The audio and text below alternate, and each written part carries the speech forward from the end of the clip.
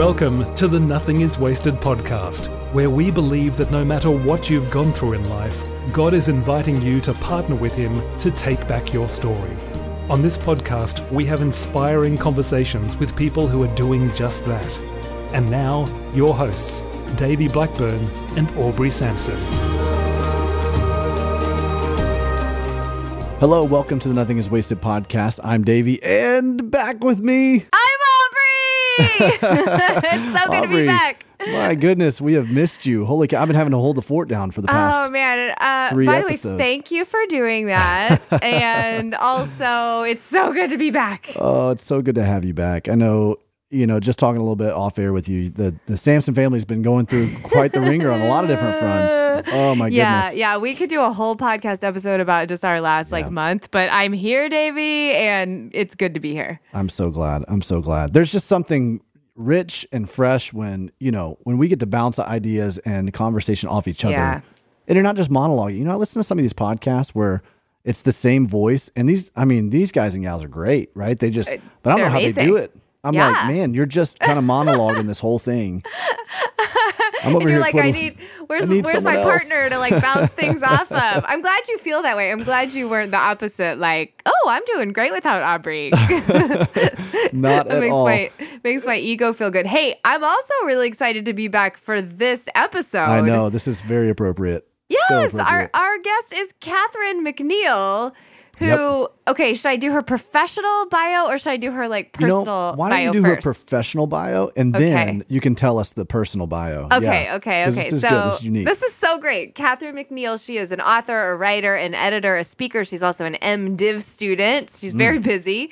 She has written several books, including a brand new book called Fearing Bravely, Risking Love for Our Neighbors, Strangers, and Enemies. She's got 2 other books out. One is called All Shall Be Well, and the other is Long Days of Small Things.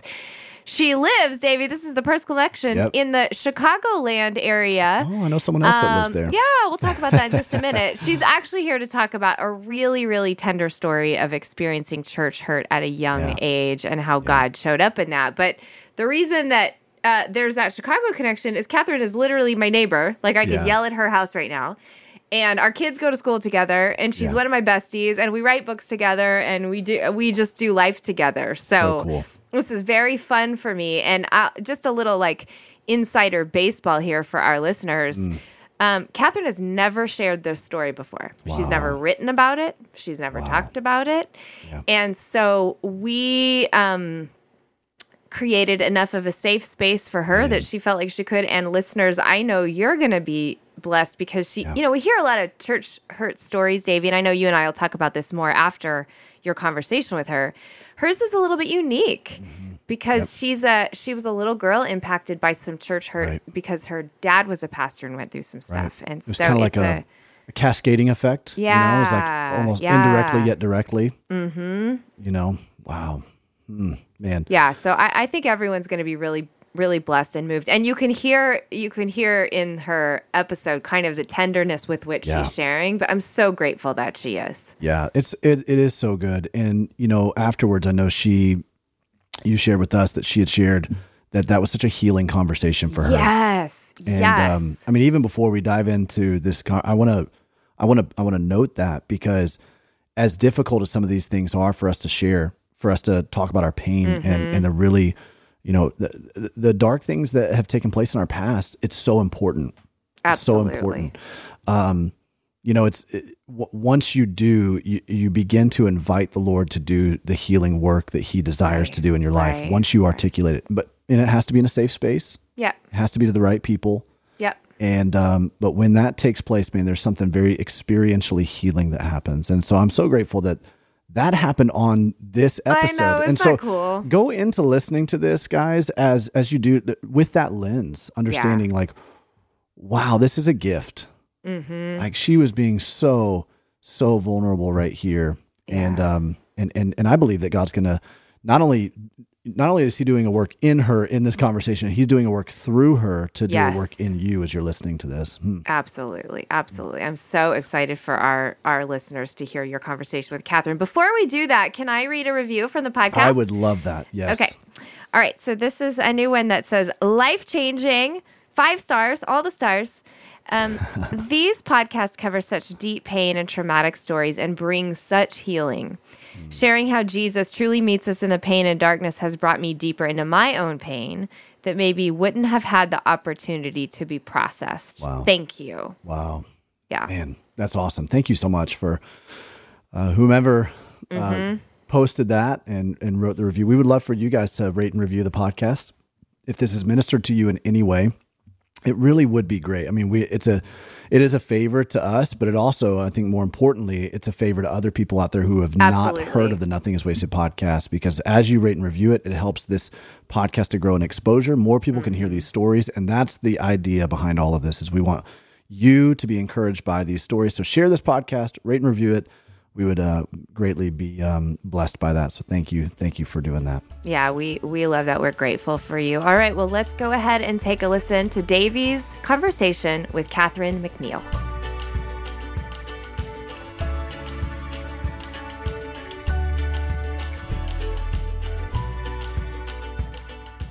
Catherine, it's so great to have you on the Nothing is Wasted podcast. Thanks for joining me. Oh, Davey, it's so good to be here. Thanks for having me. Well, just in our conversation prior to this, I've discovered that you and our other host, Aubrey, are very close, and you guys do life together. It's so great. So, I mean, I'm a friend of Aubrey's is always a friend of mine. So immediately. Oh, I'm glad to hear that. Well, likewise. When I found that out, I said, okay, this is great. I feel like I know you already, but our listeners don't know you. And well, some of them may, because they've read some of your work or they've heard of you or they've talked, but some of them don't. And so I would love for them to just get to know, who is Catherine McNiel?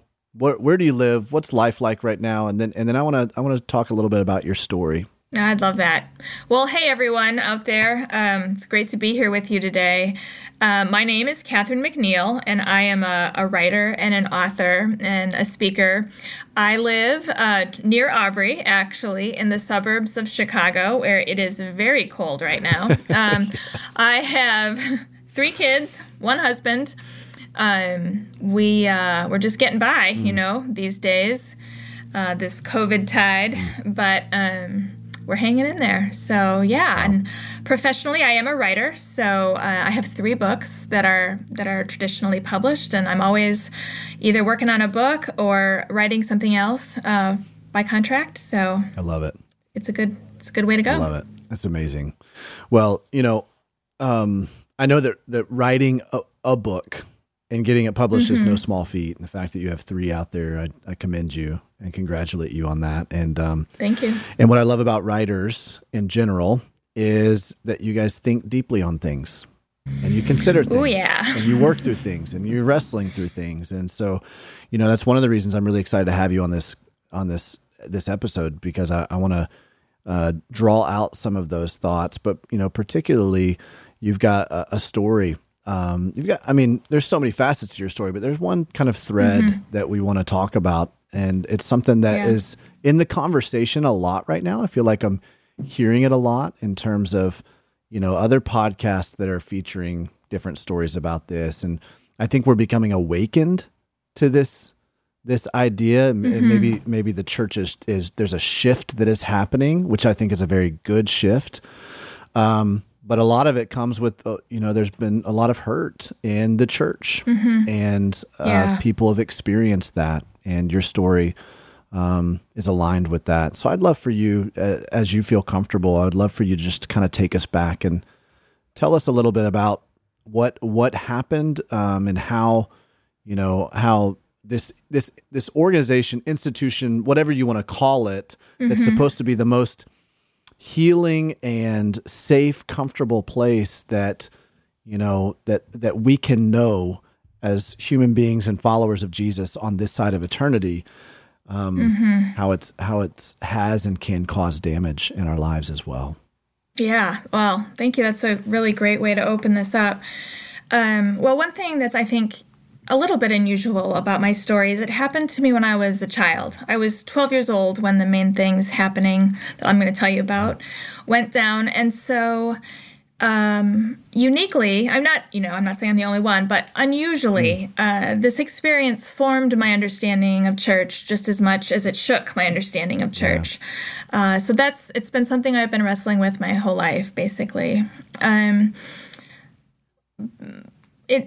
our story begins in a small Midwestern town. My dad was a pastor of a very small church in a rural farming community, and I think church was to me everything that you just described. And I don't think you can really understand my story without realizing how much church was home and family for me. I was 4 years old when my family moved to this church, so I don't really remember anything before. So these people, this building, this community was everything that I knew. My dad being the pastor there was everything I knew about my family. And I even went to school there. There was a small private school that the church ran, and of course the pastor's daughter had to go there. So I was at church literally every day. It was everything. All the people that I knew were church people. Everything that I knew about myself, my own identity, my family identity was all wrapped up in this one basket. And I guess another thing that's a little bit unusual, not that and not as unusual as we might think, but a lot of the church drama that we hear about right now, it takes place, they almost always have something to do with the misuse of power, but the power is tending to reside with the pastor. Maybe the pastor started the church or grew the church or is platformed or celebrity in some way. But in these rural communities, that the power dynamic is very different. I think it's really important to understand that, to understand how this all played out. The church that called my family was kind of a legacy church. I don't remember all the specifics now, but the immigrant farmers started it long ago, but their great-grandchildren who are now working those same farms were still leading the church. And so unlike an urban or a suburban church where, maybe the pastor is kind of the anchor and the people are going to come and go, here it's these core families, it's the congregation that is never leaving for generations, and the pastors come and go. So that's a really important dynamic, I think, to understanding what happened. Basically, the story begins one day when my dad was very abruptly fired. And I'm not going to go into the details of why that is. And I'm not going to hash out whether he and the church should have parted ways or not. I think probably they did need to part ways. But not the way it happened. And basically what happened is he walked into a meeting, could easily read the room. And I was 12 at the time, so I'm going to get some of the details wrong, but I believe my family had 2 weeks to be out of town entirely. And so, it's one thing to kind of read about that, but to experience that it means that, instantaneously I lost everything. I lost my literal home, like the house that I lived in. Wow. I lost my community, my church, my school, my friends. I lost, in some ways, my family and my sense of self, because obviously the fallout of this went on for years. So, and there was no grace for my dad or for my mom, for us kids.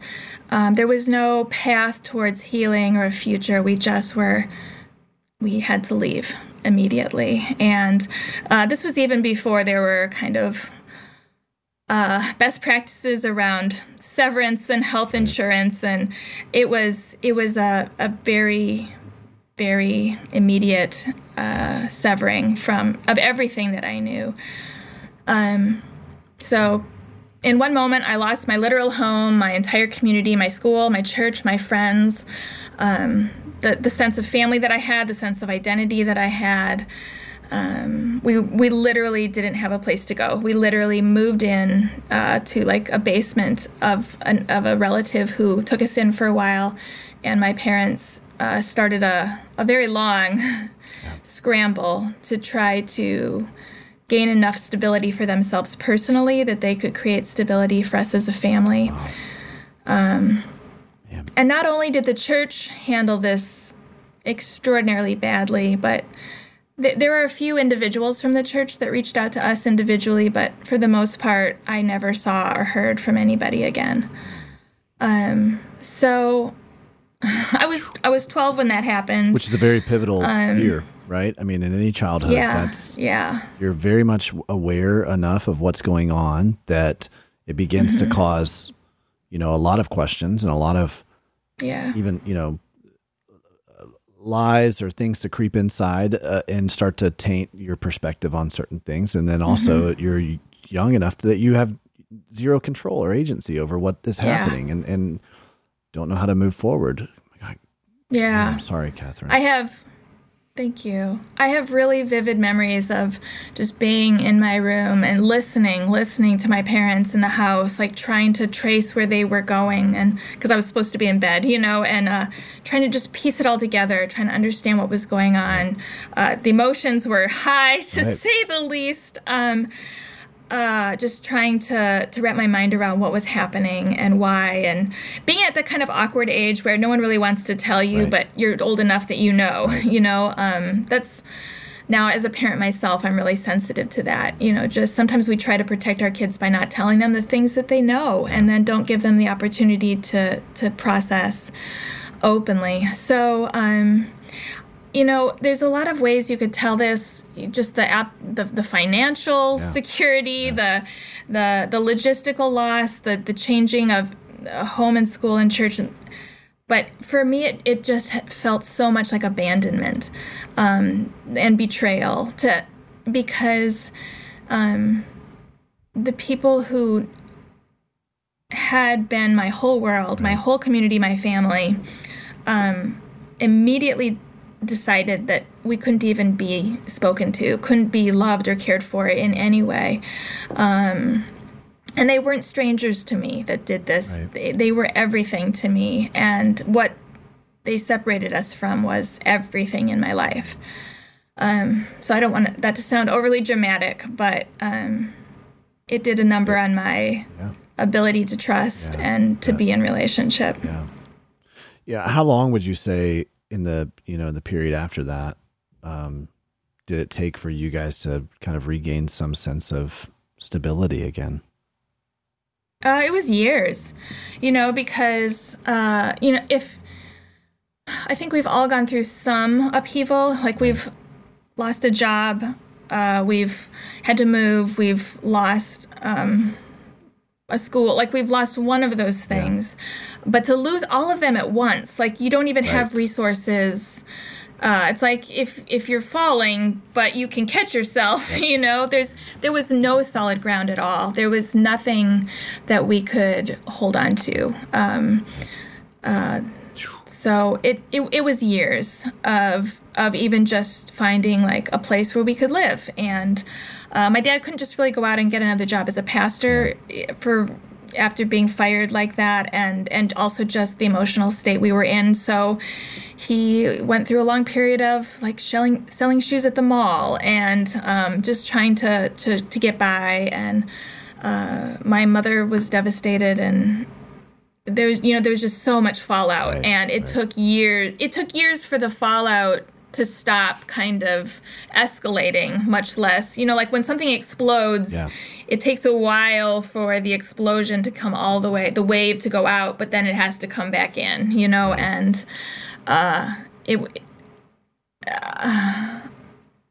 there's a very specific memory that I have of God really facing me down and saying, I have to deal with this. Wow. I write about that, actually. It's the opening story in my book, Fearing Bravely. But that happened when I was in my early 20s. So, and this happened when I was 12. So it was at least a decade. But it's also the story of my life. I don't think about it every day now, but it formed who I am more than anything. Right. Yeah. What to that point? What kinds of ripple effects, could you kind of parse out for us in terms emotionally, I mean, obviously there are financial ramifications and stuff for your family and, occupational, but, for you, as you're trying to grapple with this as a 12-year-old and then beyond into your teenage years and, early adult years, can you name some of those things that you would say, okay, now that I've really had some time to untangle, everything that the aftermath of what happened, here's what was taken, here's a ripple effect. Here's what I noticed. I mean, is there some things that you can kind of show us that would help us to know how this affected you? I mean, there's a lot of really practical ones. I never really regained a sense of home. I don't know that I still have, to be honest. I'm in my 40s now, so this was a long time ago. But my family, having felt so at home in the community where I was, my family moved a lot in, trying to find a new, kind of moving from the next possible survival step to the next. So the rest of the time that I was in junior high and high school, there was really no stability. So it's only been really since being married and having my own kids and my own family that I've been able to put down some roots and build home. Formulating your own stability. Yeah. Yeah, and to be honest, I'm an Enneagram 6. This is definitely why, they talk about kind of like the inciting event. One thing that I've had to wrestle with a lot recently, strangely, 30 years in, is how hung up I am about providing security for my kids. And maybe, which is good, it's good to do that, level. But right. But I think I'm not able to let go and realize that some upheaval is okay. Yeah. Some change for my children is all right. It could impede, certain things that the Lord wants to lay out to, grow your kids or to grow your family or to, Absolutely. Even just the idea of being able to answer a call, of the Lord to move. Sometimes things like what you've experienced can very easily cause us to start to grip things so tightly because we're searching for that sense of stability. And so we plant those roots, we dig those heels in, we say, nope, not going anywhere because we want it so badly. And it can hinder us from being able to go, all right, Lord, what do you have for us?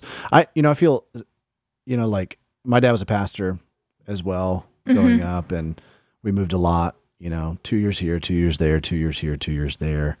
And it's interesting that you said that you feel like you still are trying to gain a sense of home. I resonated with that, it feels this in a lot of ways the same way for me. As you think through that, to what degree do you feel like, because I wonder this myself, to what degree do you feel like, we're supposed to have that? And to what degree do you feel like we're not?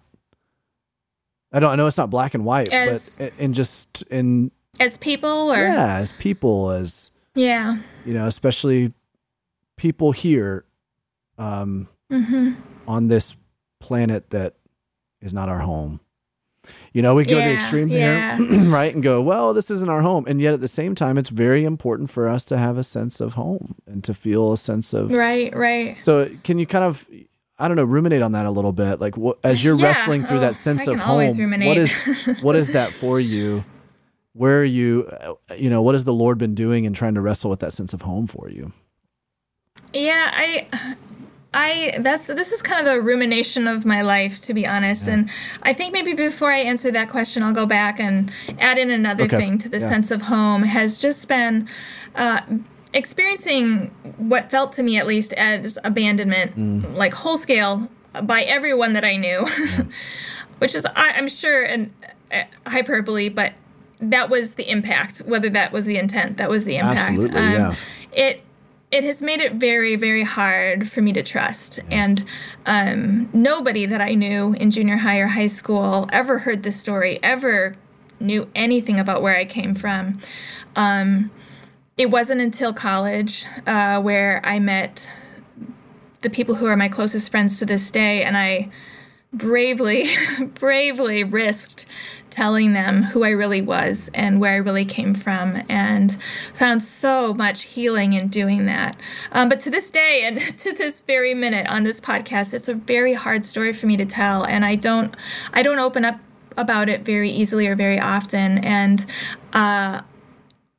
it has been an ongoing journey with much therapy and counseling and prayer and spiritual direction for me to trust people, to be in a relationship, to be known. Probably a lot of pastors' kids and a lot of firstborns, I tend to take kind of I will pour into you, and you won't even notice that I'm not trusting you at all. You read my mail over here, Catherine. You read my mail. Yeah, kind of an approach. Wow.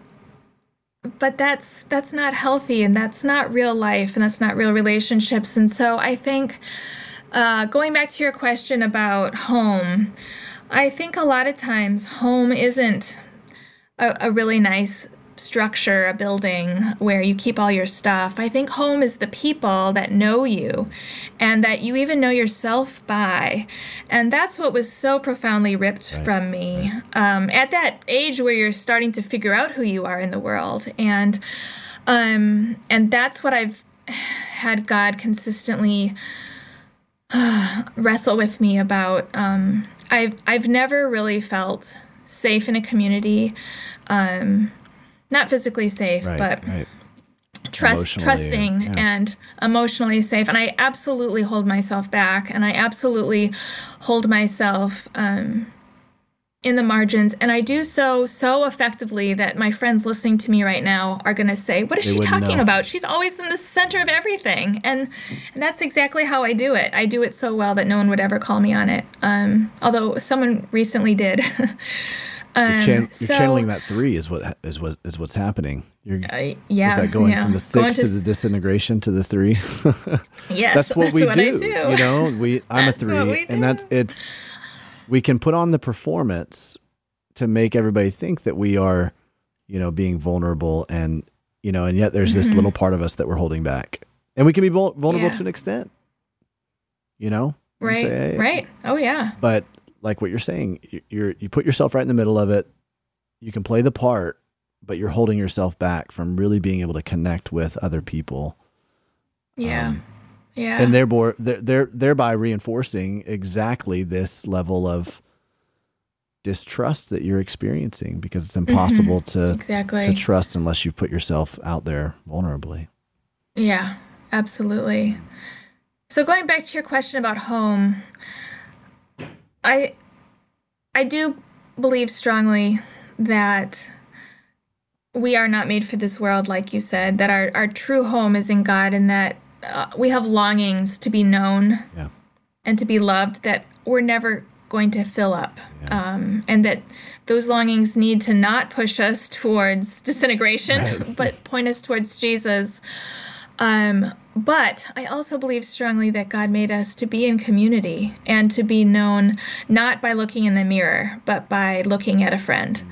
And I think when our trauma, see how I'm building a wall between myself and what I'm saying? I think when my trauma has stopped me from trusting a friend to know me, then I do disintegrate, and I am losing what is best for me and what is God's plan for me. Wow. Surely along this journey, you've kind of picked up some bits and pieces of wisdom on all this, but how do you do that? How do you willingly go back into relationship when, your community was essentially the thing that was dismantled in such a hurtful way? I struggle with the same thing a lot of times, experiencing certain church hurt, so to speak, whether it was while I was a pastor or whether it was while I was, pastor's kid. And I've noticed recently it's caused a level of distrust in myself, and it impedes relationships that I have. So how do I lean into those relationships even when I'm like, I don't know. Feels a little bit safer to take this posture instead, Yeah, it's so much safer, but it's also so much, and I'm preaching to myself here, but it's so much safer to just stay in bed all day, but you can't live that way. And I mentioned that I lead with this story in the first pages of the first chapter of Fearing Bravely, risking love for our neighbors, strangers, and enemies. And I don't actually make reference to my childhood at all. I just sort of vaguely say that I'm wrestling with God in a church service about a trauma.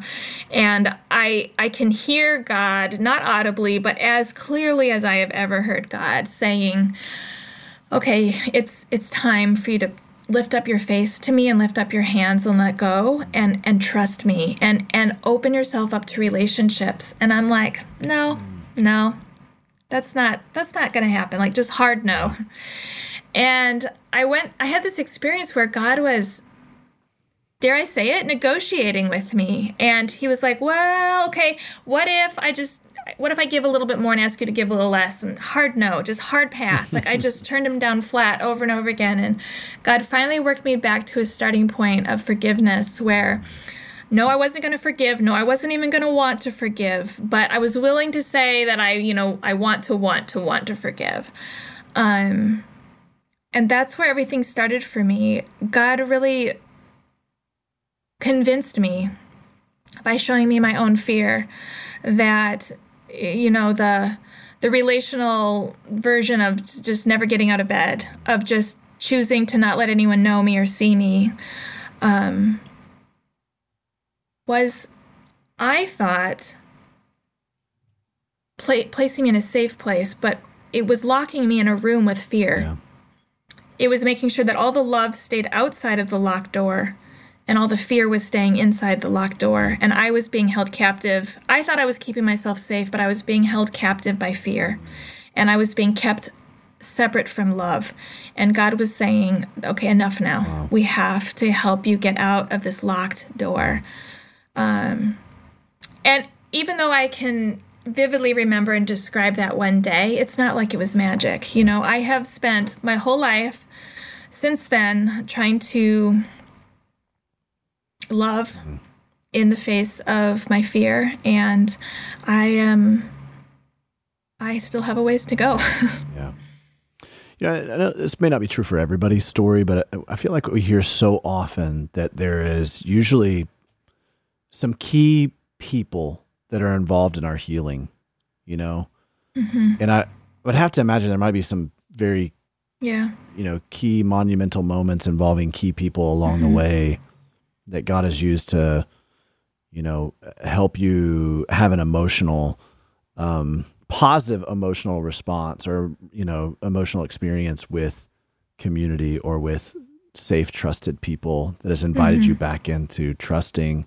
Would you say that is true of your journey? And if so, can you maybe describe some of those key moments, key people that, wow, this encounter right here really helped to peel back the layers of some of this distrust or this, Absolutely. Well, without a doubt, my college friend and to this day, one of my best friends, Mandy, is the very first person I ever spoke a word of this to. And, probably to someone else, it's just another story. It's just someone else's life story. But for me, I thought it would kill me to say these things out loud. And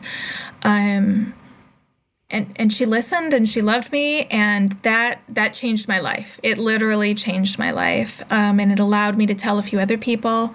It allowed me to take steps to being known and take steps to trusting, even if they were baby steps. I can definitely remember when I told my now husband this story. That was a huge, huge moment of choosing to be known. There was a small group at a church that I was a part of.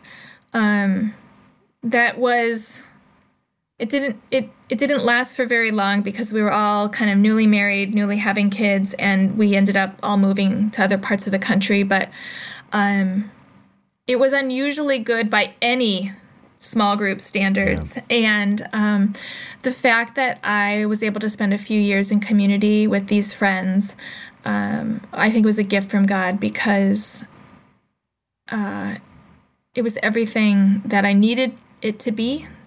I haven't found that since, but that community was profoundly healing for me as well. Wow. A lot of times people are experiencing these things, and if they leave a church, or if they feel like they've been hurt by a church, whether it's in the manner that you have, or whether it's been in a different type of a situation, they experience similar to what you've experienced. It's almost like a complete cutting off of, right? And a lot of times, I won't say, I don't know if I can put a quantity for it, but there are times that I've heard of that it's almost like, whether it's spoken overtly or whether it's just kind of understood, it's like when someone, leaves or is fired or is, we're not supposed to speak to them. And I don't know if people know even why they're not supposed to. It's just like culturally, that's the moray of the church right there, that, it's like, so, what would this have changed at all if there were some people even within the church that had just kind of reached out well and walked with you guys well? How would you, I guess I'm trying to get a picture for, like, I feel like we've all been in situations where even other people have been, the ones exiting for whatever reason. And we've observed that, and we've fallen into the trap of like, okay, we're not talking to them, or we're not. But I want people to understand, like, how drastically that could shift someone's life. Oh yeah. How would you advise us in that as the church? Let's say you're talking to the church body and you're going, hey, here's my experience. This would have changed things for me. What would that look like? Because a lot of times we don't know how to, right? Right. Somebody once said to me, when someone is suffering, err on the side of presence. And that really strikes me. There was one family from the church who, not in an official capacity at all, but came to visit us in the new town in the new state that we sort of landed in temporarily. We definitely were migrants for some time. They came to visit us, I think just once. They brought bags of groceries because we didn't have many groceries, and they brought bags of clothes. We didn't have many clothes. And specifically, they gave me a calling card. And this was the 80s and the 90s, so this wasn't the internet. There were no cell phones. There really was no way to stay in touch with people unless you were very, very intentional. And I was probably had turned 13 by then. A calling card was everything. It meant that they saw me, that they saw kind of my stage in life. My probably people don't even know what a calling card is. I know. I was going to say, a lot of our listeners might not, but you're right. It opened up a form of communication. It was how you made a long-distance phone call before cell phones. It allowed me to make a couple of calls to the friends that I had left, and that was awkward because it was their parents who had kicked us out of town. So I didn't do that very much, but I will never forget. I can see this man and woman standing in our yard, and they weren't people I knew very well, and they're not people I've heard from since, but just that they drove to show up and see us, and they had that one little gift for me. I remember it 30 years later. Wow. And so I think, just do what you can, and it might not be magical and it might not be perfect. And, some people love to cook, and some people like to buy gifts, and some people are great at sending a note, and you don't need to live into somebody else's giftedness. Just whatever it is that you do, reach out to the person the way you do it. Wow. One of the things I love you said, a little earlier, is that as you shared with Mandy and she became this safe space to receive that and walk with you in that, it gave you the courage to do it again. I think that's so profound. Yeah. Because I don't know if we really think about how much we're emboldening people just by being a safe space. And we're like, it's like a domino effect, There's some momentum on the tracks now of healing just by being that first person to do that. Absolutely. Yeah. Once you do something that feels impossible once, you can maybe try it again. And even just sharing this with her, I was able to share other things with her. And even before getting on the air with you, I was literally crying and sobbing and thinking, I don't know that I can do this, but I can, because I've done it before. Yeah, absolutely you can. And that's where, this book that you wrote, Fearing Bravely. Mm-hmm. I mean, that's what's so profound about that dichotomy of concepts right there. Mm-hmm. Can you unpack that a little bit more for me? I know you just said you didn't really mention specifically this trauma within that book, but you referenced it, tangentially. But it's what's the basis behind this concept of fearing bravely? How has that impacted you? Well, like you just said, it's not a book about this trauma at all. Although I think maybe more than I realized as I was writing it. It sounds a whole lot like it was formulated out of it. Yeah, for sure. Yeah. The subtitle is Risking Love for Our Neighbors, Strangers, and Enemies. And I'm looking at Jesus' consistent and persistent invitation, teaching, command that followers of Jesus live in the world out of a posture of love towards our neighbors, towards strangers, and even towards enemies. But how, in reality, so much of the time, we're afraid of neighbors, strangers, and enemies, and we're making our choices and choosing our posture based out of that fear rather than the love. And my point is not that everything's fine, that everything's safe. Like the second chapter is called Unsafe and Unafraid, because the world isn't safe. There are so many people who somehow believe that if we follow Jesus and if we have a relationship with God, then everything's going to work out fine. And you and I really know that's not true. Right. Life is full of suffering that we don't even think we can hold up against. But God is inviting us to this love. And it's a love that can fill us up. And then Jesus points us out and says, now love your neighbor. Now even love strangers. Now love even your enemy. And I think so rarely do we ever get to the point where we realize that God is a God inviting us to love rather than fear. Wow. We don't even think to turn out and walk into the world with that love. But that's Jesus' invitation to us, not because things are safe, but because we are loved. Well, in order to do that, doesn't it on some level require trust? Yeah. Right? I mean, it kind of comes back to the, full circle within this conversation of trust, because it's like, if we're really going to be followers of Jesus that love the way that Jesus commanded us to love, and he only commanded us to love, that way because he knows that it's what's best for our soul. It's what brings the most satisfaction for our soul. And that when we let down our guard and we become vulnerable in that trust exchange right there, whether it's a friend, whether it's a neighbor, a stranger, or an enemy, it doesn't matter who it is. There's a level of trust exchange that has to happen. I'm trusting that when I love you well, when I'm vulnerable enough and I fear bravely, and I love you well, that you're not going to do something to harm me. And if you do, I trust that God's got it taken care of. It all comes down to this. And that's what I think, is so beautiful about your story and you writing this, even though those two things weren't necessarily connected. That's you're on this journey that so many of us are on, and just this wrestling of trust. We've been hurt.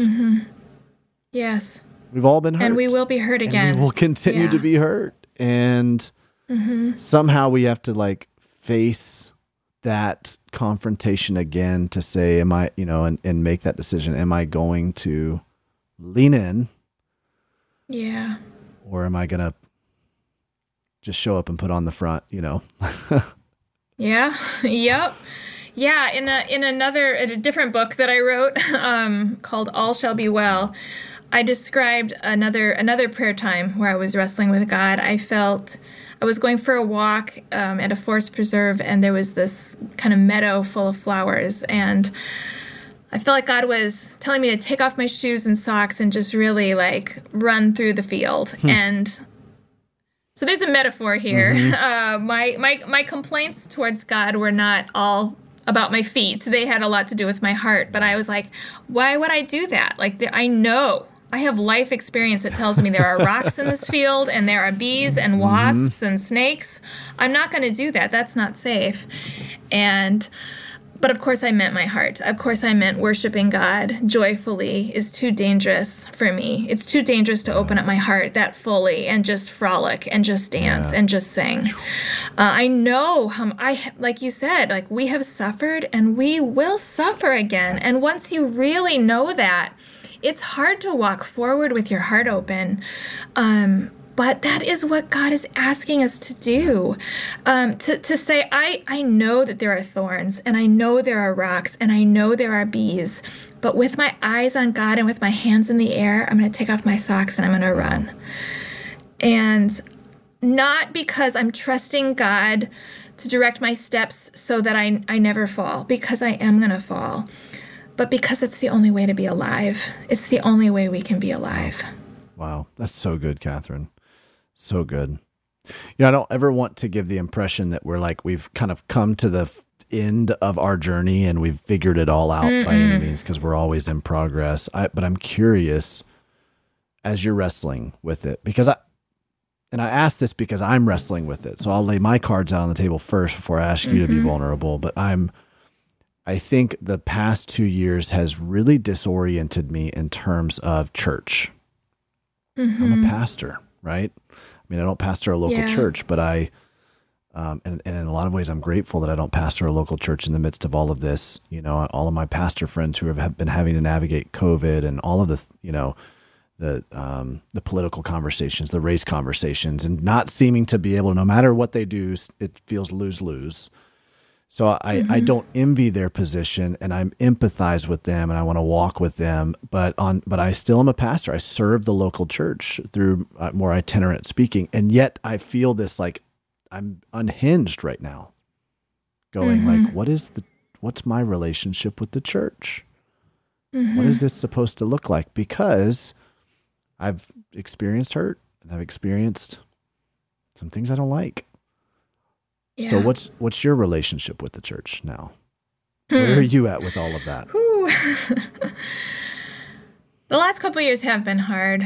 I guess we're kind of skipping a lot of years. I began this story when I was 12, and now we're zooming forward to my 40s. I've had a rocky relationship with church.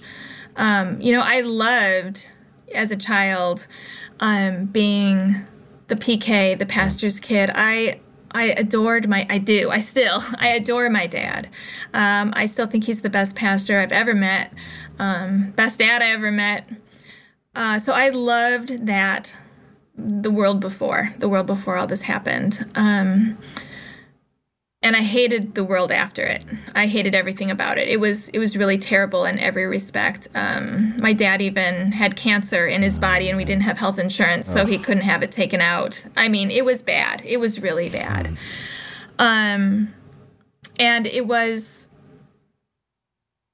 the church who had put I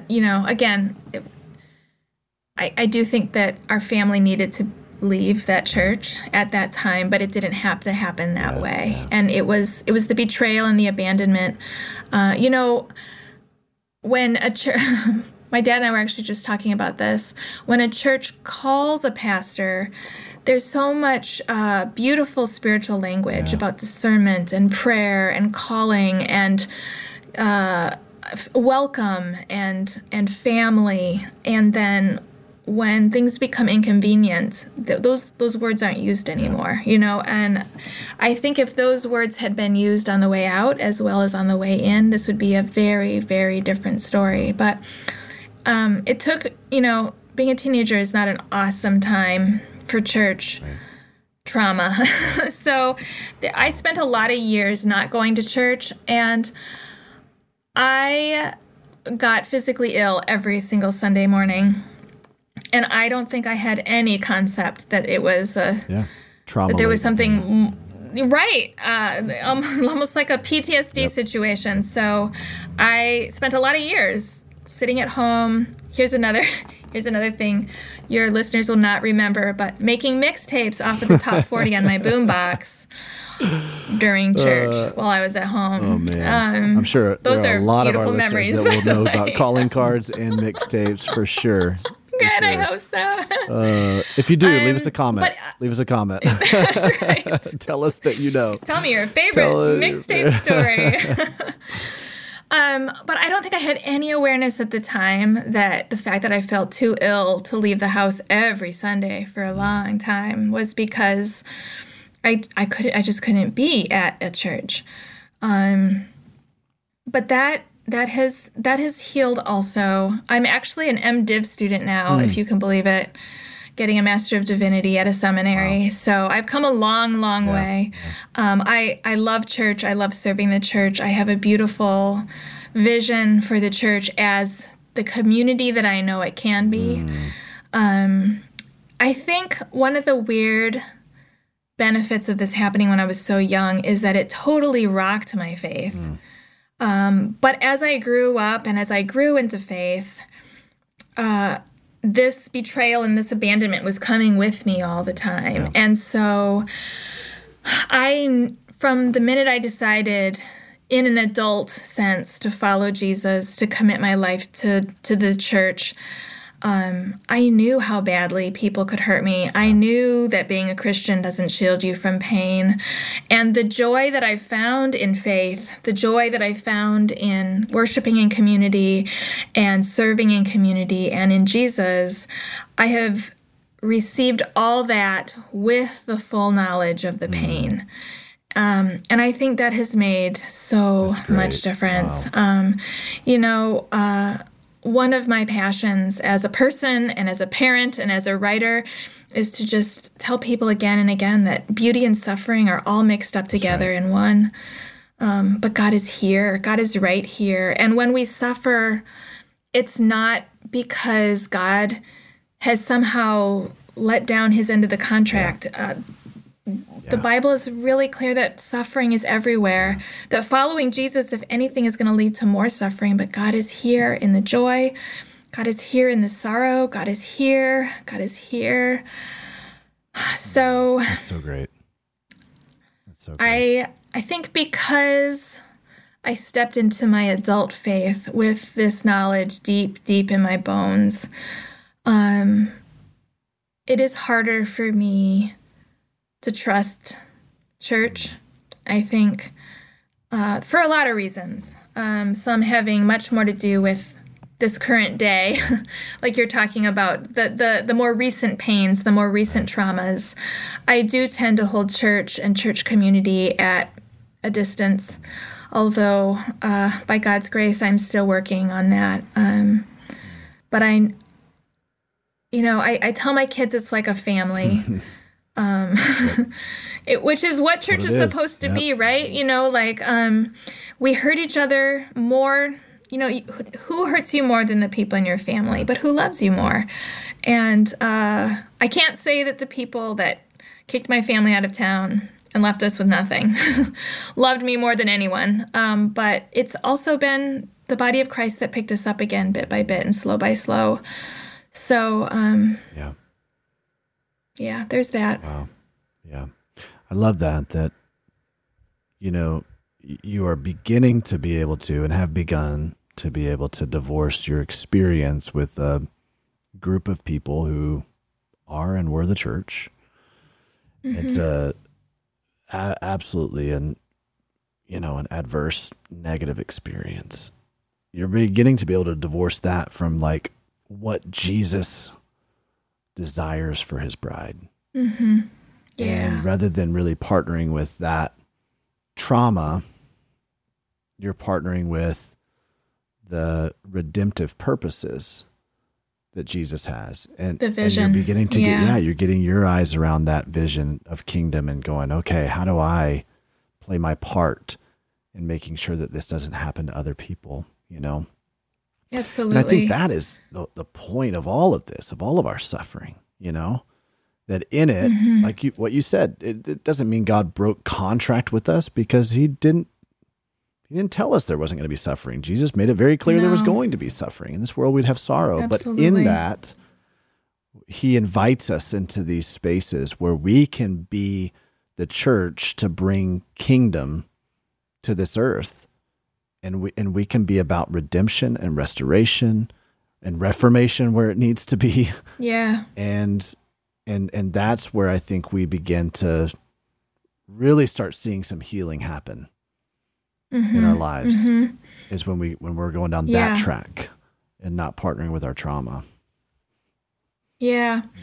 Yeah. One thing I love about Jesus is to be honest, he puts out a high bar, absolutely. We are saved by grace. There's nothing we can do to earn God's love, 100%. And that's where we have to start. There's nothing that we have to do to earn God's love or forgiveness or grace or affection. God is smiling on you right now. God's face is turned towards you and God's face is smiling. But Jesus, not but and Jesus' invitation to us is that we live this crazy life on earth where we are pouring ourselves out for our neighbors and even for strangers and even our enemies, whom I've just spent a lot of time describing. Like, those are the people I am invited to pour myself out to in love. And that bar is too high for me to meet, and I will die having not hit that bar. But I'm just so grateful that Jesus holds that bar out there and doesn't say, got to meet this or I'm not going to love you. God's love is the one that's pushing me. God's love is the one that's inspiring me. And I will never hit the bar. I will die having never hit the bar, but I will have spent my whole life trying. Right. And that is so beautiful to me. Yeah. And I also think that can be healing, because I can now look at the church, and on any given day, the church to me feels like a neighbor, or the church feels like a stranger, or the church feels like an enemy. And in any of those cases, God's invitation to me is to love and pour myself out for the church, not as a savior, that's Jesus, but as me, as Catherine McNiel, doing what I can do today to pour myself out. And I think that has been healing for me, and it's been insulating for me too. I don't need to worry so much about if I'm being hurt when I'm serving and when I'm giving. And when I'm saying, I have been cut open, how can I help you? Not from an unhealthy place, again, I'm 30 years in here, so not from an unhealthy place of denying my own needs and denying my own brokenness and leaning into that inner 3, that's, I'm saying, but genuinely saying, God has met me and my wounds with love. And so, church, even when you are my enemy, and sometimes you truly, truly, deeply are, how can I love you with God's love? That's great. That's great. Catherine, this has been so encouraging, and I know helpful for everyone listening to this, regardless of the degree of hurt that they've experienced. We've all experienced hurt from people, and many of us from the very people who say they shouldn't, or somehow it seems like they shouldn't. And so I know this has just been really convicting for me to lean in a little bit further, as we want to lean into what you're doing, and the books that you've written, and this one that you just come out and you're writing and stuff. So how can we follow you and just kind of keep track of Catherine McNiel? We've been inspired by this conversation. Oh, well, I hope you do. I love hearing from people. So I'd love for someone to reach out. The best place to find me is my website. It's CatherineMcNiel.com, but you do have to spell it right. Both of those names can be spelled in a million ways. That's true. So I'm sure that's on the show notes. We will make sure it's somewhere, on the show notes, yep. Yeah. Mm-hmm. CatherineMcNiel.com is my website, and then you can sign up for my newsletter there. You can find links to all my books there, but Catherine McNiel is also my handle at just about every social media you can shake a stick at. So you could look up Catherine McNiel, Twitter, Facebook, Instagram, as long as you spell it right. That's awesome. Well, thanks so much for joining us, Catherine. Thanks for sharing so vulnerably. It's been so good. Thank you.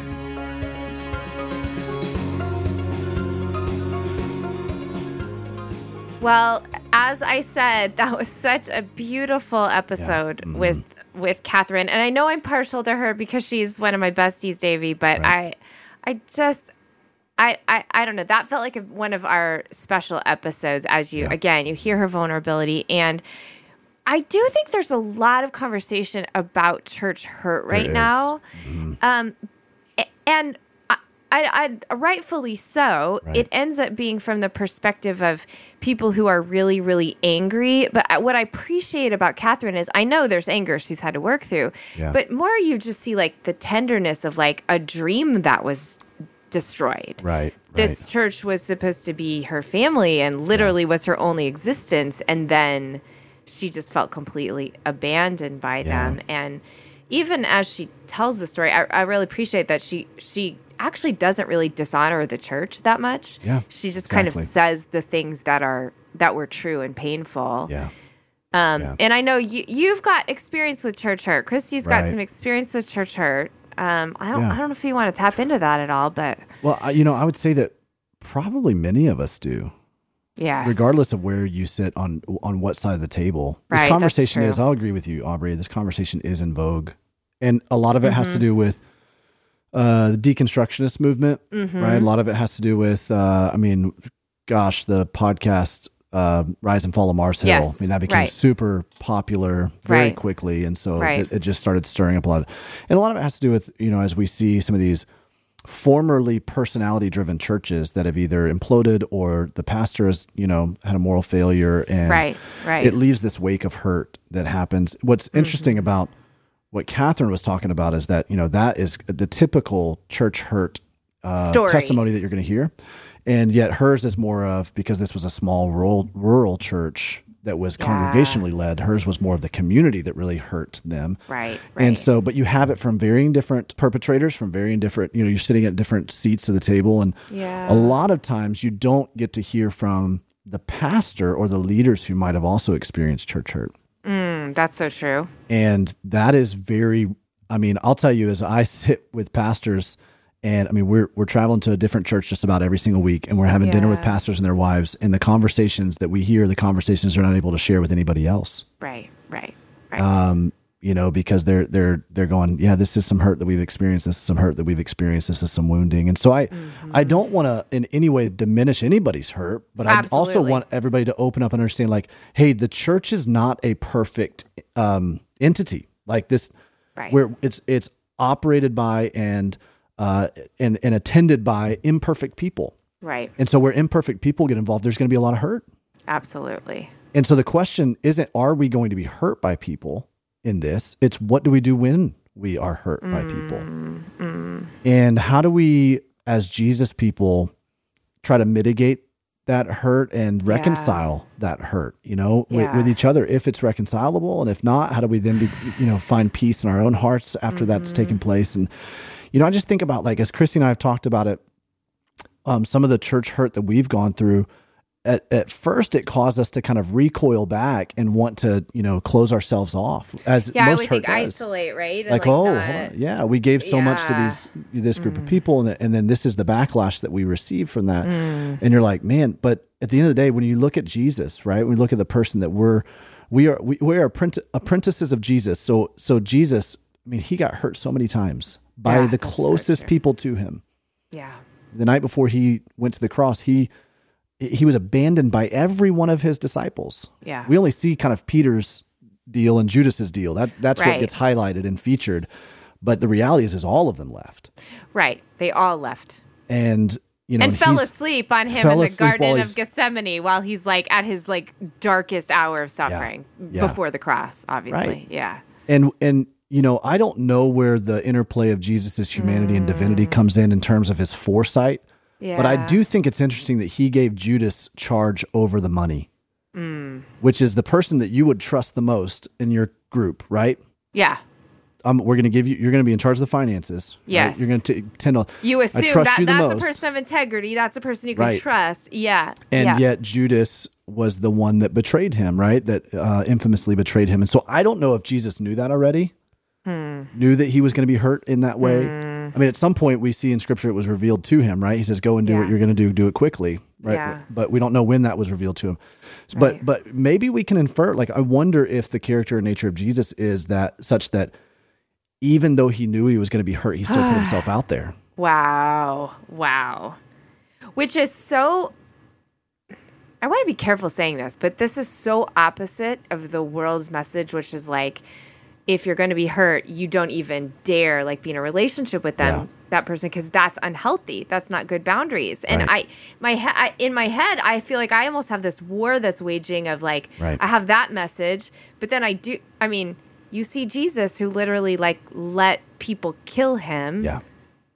For our sake. Yeah. And that's not a healthy boundary as No, we would define exactly. healthy boundaries. So my mind kind of goes, I don't know what to do with that. I don't know how to make sense It's not as of black that. and white as what sometimes we try to make it. And Yeah, you're right. Are you right about both those things, Aubrey? Yes, I believe you're right about both. I think there are times and situations where you do have to put up boundaries. Yeah, absolutely. And there are times and situations where you have to become a doormat.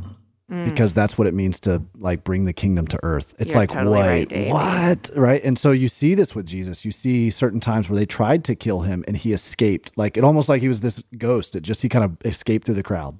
Yeah. But then in other times where he stood silent while he was being tried, and he goes to the cross like a silent lamb, right? And so and I don't know if we can give you if you're listening to this and you're going, okay, in my situation, what should I do? Right. We can't necessarily take your instance and give you this blanket. Here's our suggestion of what you should do. Do this. I think right. it's just a matter of really discerning the spirit and the principles here that we're kind of unearthing right now for what you're supposed to do in your situation. But the reality is we are going to be hurt. Right. We're going to be hurt. Right. And there's no hurt like church hurt. Yeah. Yeah. The group of people that should be showing you the love of the Father. Yeah. More than anybody else. And I think that's why it hurts the most too, right? Isn't David said, if we had been, we were brothers, if we had not shared fellowship. Yeah. But because we, and plus when you're co-laboring for the kingdom, right? There's this like brotherhood and sisterhood that forms. Yeah. That when that gets severed, it's like a divorce. It is. It's like a family falling apart. And obviously we all know it's not supposed to be that way. Yeah. But then it is. I know, Davey, like one of the things that nothing is wasted that we really believe, even with imperfect people and imperfect community, is that we heal from wounds through safe communities. That's right. Which is what Catherine ultimately ended up talking about. And exactly. We've created a new platform that I want to hear more about from you. We have. Over the past few weeks, we have just seen this thing begun to really flourish and grow. I mean, hundreds of you guys have joined this platform, which is awesome. So cool. A few weeks ago, we had this great online summit where we brought on Daniel and Brittany Brooker and Kayla Steckline, and we just talked about why community is so important. And we're going to continue to be releasing some things there on the free platform, on the Community Plus platform, which is $20 a month. And so we've got some master classes coming up from our certified coaches, which I'm super excited about. Those are going to be amazing. Those will be free live. You can attend those live for free, but the replays and the archived libraries, of all of that stuff will be under the Community Plus platform. And so there's just all kinds of things we're planning to just help you, resource you, and to provide, most importantly, a buffer of community around you, where you can not only find solidarity from other people who are walking through the same thing that you're walking through or who have walked through that same thing, but you can also find some of those handholds and resources that you need to start moving forward, right? And so one of the things we continually talk about in this community platform is this is a community where the culture is me too, now let's move through. Love that. Me too, now let's move through. So good. And I think that's so important in terms of us finding and creating healing community around us. So we'd love to invite you to join that, nothingiswasted.com/community, nothingiswasted.com/community. And then you can go to nothingiswasted.com and find all kinds of other resources that we have for you. We just want to help you partner with God to take back your story, no matter what you've gone through in life. We do believe that your life can have purpose and meaning. Amen. And you can have a renewed sense of mission in all of this. God wants to take what you've gone through and turn it around for His glory, for your good, and for the good of the world. So that's what we want to help you with. So exciting. I love that we're doing that, Davey. We also want to thank Sleeping at Last for providing all of the music for the Nothing is Wasted podcast. You can listen to his music wherever it is you listen to music. We also want to invite you to follow us on Instagram. We are at Nothing Is Wasted Ministries, at Davey Blackburn, and at Ob Samp. Next week, we're joined by Jesse Bradley, who was a professional soccer player turned passionate church planter, pastor, on fire for Jesus. This is going to be an incredible episode. So let's go ahead and take a listen to part of Davey's conversation with Jesse Bradley.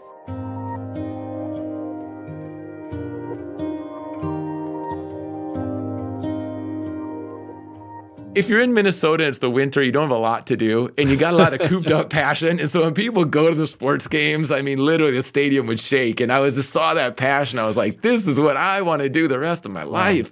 And that dream held true. And so soccer, professional soccer, I played overseas, Scotland, Africa. When I was in Africa, I took a prescribed medication to prevent malaria. And it built up toxic levels in my system. Didn't happen right away. It was over the course of many months. And eventually, my body started to just shut down.